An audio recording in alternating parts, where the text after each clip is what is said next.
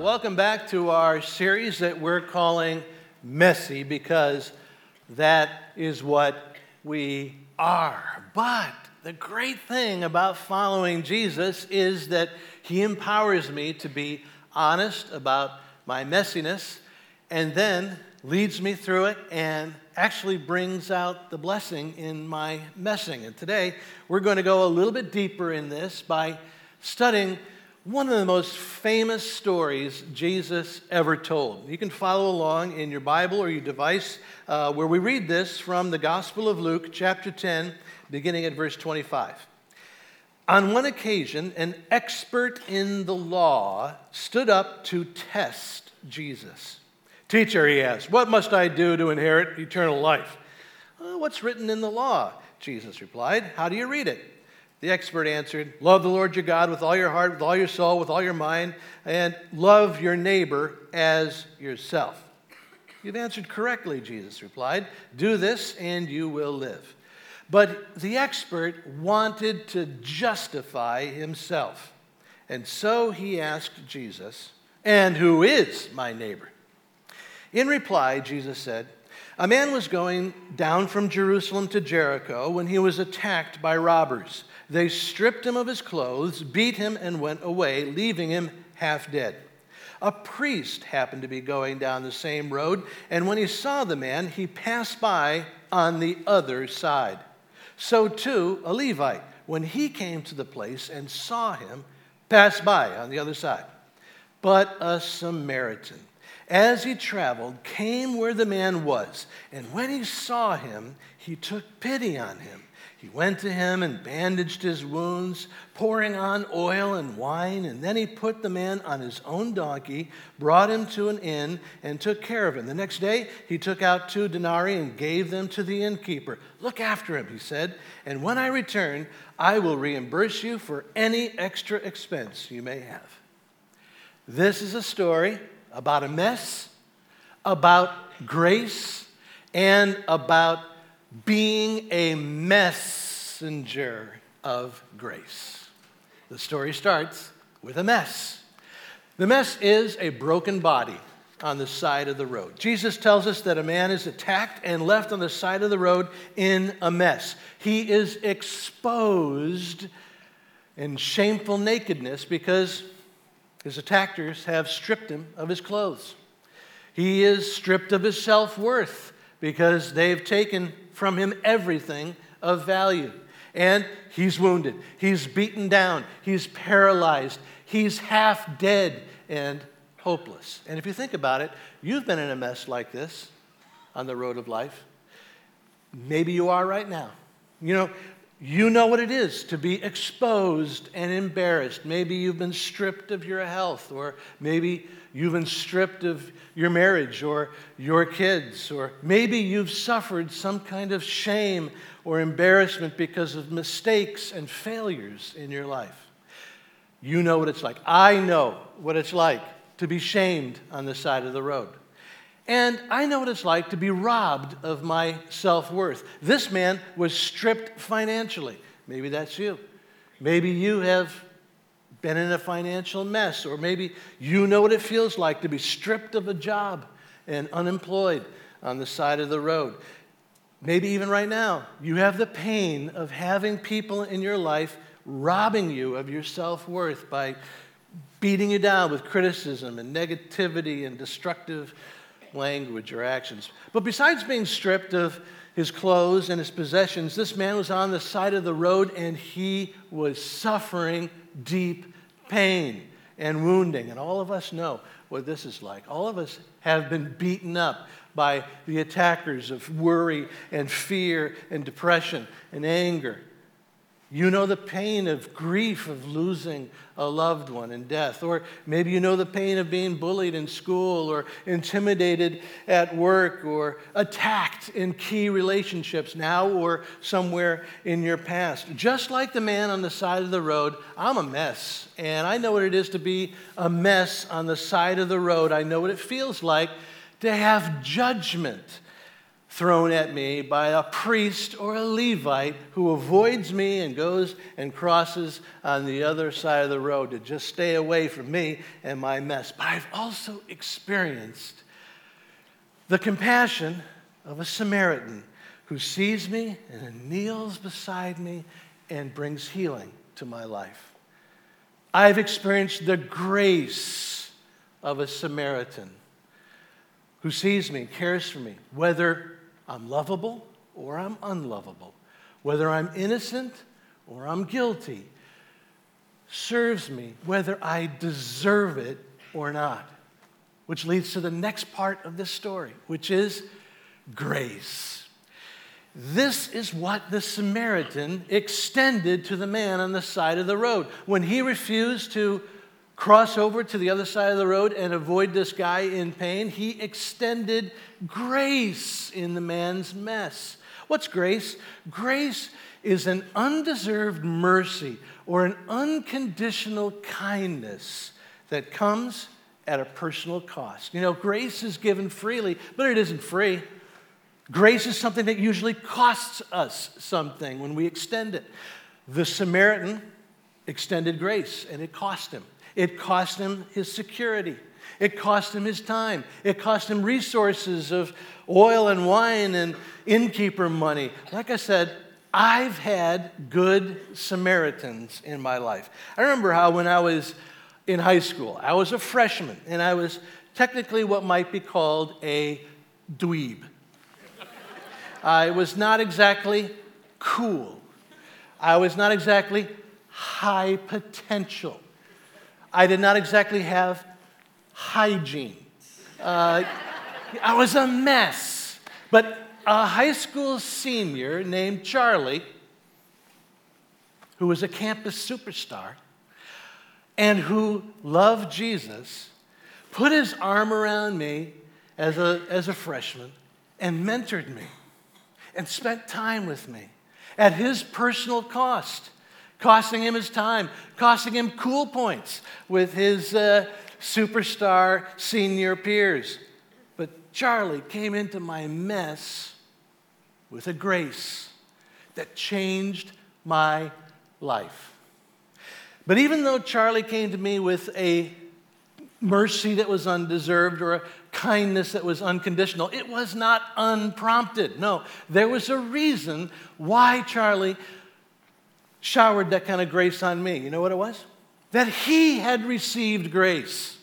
He had received grace from someone named Jesus. Charlie grew up in an atheist home, but as a sophomore, through some relationships, he met Jesus and he received this intense grace and forgiveness from God through Jesus. And after receiving this grace, Charlie just naturally wanted to extend it. He wanted to extend that same undeserved love and unconditional kindness to someone else.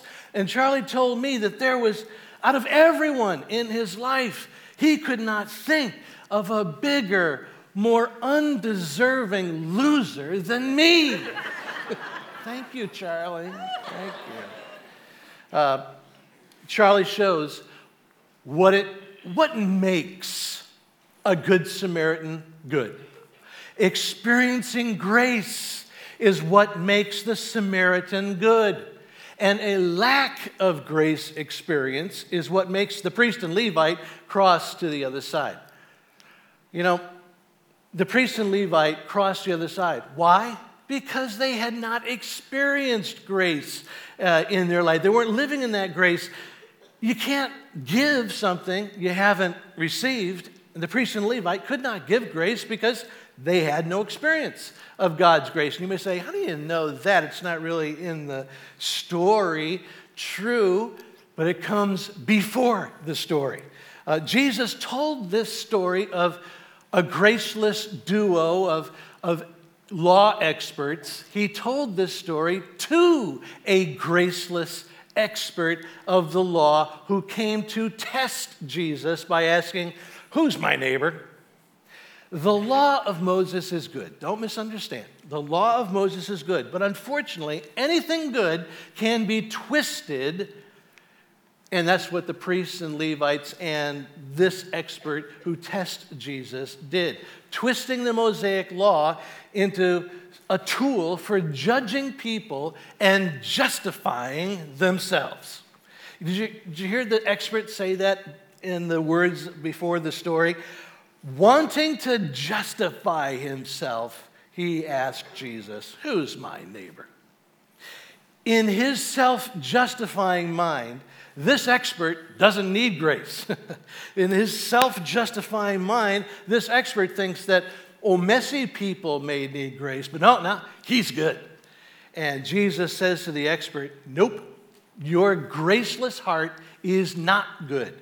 But let me tell you a story about someone who is good, someone who has received grace and is a messenger of grace in this messy world." Which leads us to the next part of the story and how Jesus teaches me about being a messenger of grace in this messy world. In this story, Jesus depicts two law experts, and he shows where the graceless heart goes. It goes to the other side of the road. Because they have not received grace, the priest and Levite refuse to give grace and cross over. Why do they do that? What's going on in their hearts? Well, in the Gospels, we meet enough of these law experts to know how their hearts tick, how their graceless heart works. First, the graceless heart blames messy people for their messes. The priests and Levites of Jesus' day were famous for blaming people with messes. And Jesus implies that this graceless duo looked at this man who's beaten on the side of the road and they blamed him for his plight and so crossed over to the other side. I've done this. I'm ashamed to admit that there was a point in my life when I secretly blamed the victims of depression. And I said, they just complain an awful lot. If they would just look at the bright side of life, they could get out of their sadness. But then you know what? I went through a period of intense sadness. But instead of blaming me, I had some good Samaritans who knelt by me. And instead of blaming me, they extended grace to me and supported me. And once you've been a receiver of this kind of grace, it makes it kind of impossible for you to be graceless in your approach and blaming people in their messes. Next, the graceless heart judges messy people for their messes. The priests and Levites of Jesus' day were famous for condemning messy people. Jesus implies that this graceless duo saw the man on the side of the road beaten, and they judged him and said that he must deserve this. This must be God's punishment for this man, and therefore, why should they get involved? How about you? Do you judge people for their messes without knowing what kind of medical condition might be in the background? Do you judge parents with wild-acting children? Without knowing the full backstory, do you judge people with financial problems? And you may say, I'm not that kind of person. I would never judge people for their problems. Yeah, well, maybe not. Because you see, there's a whole nother category of judging. And I meet so many people, hate to say it, but people in a church like this one who are so quick to judge people when their messiness touches them or hurts them. Some people can be so quick to judge people. I know people who call themselves followers of Jesus, but they're what I would call one-strike people. In baseball, you get 3 strikes before you're out. But these people, it's different. If you disappoint them one time, you're out. If you fail them one time, you're out. If you hurt them one time, even if it's a misunderstanding, even if it's by accident, you're out. You're out because you've been judged. If they think you've lied to them, you're a liar. You're unfaithful. You're untrustworthy. And you can never redeem yourself in their eyes. Listen to me Please. You cannot call yourself a follower of Jesus and be a one-strike person. Why? Because following Jesus is all about grace. The only way that I can have a relationship with God by following Jesus is by constantly receiving His grace for all the ways I strike out, past, present, and future. In fact, I prove that I've truly received grace when I extend grace out of the overflow of the experience. This isn't my idea. In His famous prayer, after Jesus teaches us to pray, "Forgive me as I forgive those who sin against me," Jesus says these words: "If you forgive other people when they sin against you, your heavenly Father will also forgive you. But if you do not forgive others their sins, your Father will not forgive your sins." And this is just a restatement of the prove it principle. That I prove that I'm receiving God's grace when I extend grace to the messy people in my life, to those who hurt me and those who are hurting on the side of the road of life. So, do you have a grace-filled heart? Do you? Only you know. And here's how you'll know. When you encounter a mess on the side of the road, somebody's messy, what's your reaction? Your internal reaction. Every messy situation I encounter on the side of the road reveals my heart. Whether my heart is generally grace-filled by my reaction of compassion and kindness, or whether my heart is graceless by a blaming, judgment reaction. Where's your heart? Take a look at the next mess you come across in a messy life on the side of the road. If I'm a follower of Jesus, being a messenger of grace in this messy world is not an option for me to consider. It is a command. We just read it in those words of Jesus. It's a command to obey. So, how do I do it? How do I become a messenger of grace? First, I admit my messiness and my constant need for grace. You know, the priest and the Levite were a mess like everyone else, but because they self-justified, they missed the experience of grace. First, I must embrace the truth that I am messed up. And then two, I can then receive God's constant grace in Jesus. This is not a one-time act. This is a moment-by-moment, wave after wave experience of God's undeserved mercy and unconditional kindness that empowers me to then, in the overflow, I extend grace constantly to the messy people I meet on the road of life. We live in a really messy world, so please notice that you're not expected to care for every beaten man on every road in the world. Just the man on your road of life, on your side of the road. You know, Charlie extended some grace to me, and I'm still talking about him 40 years later. That's the impact you'll have when you commit to being a messenger of grace in this messy world.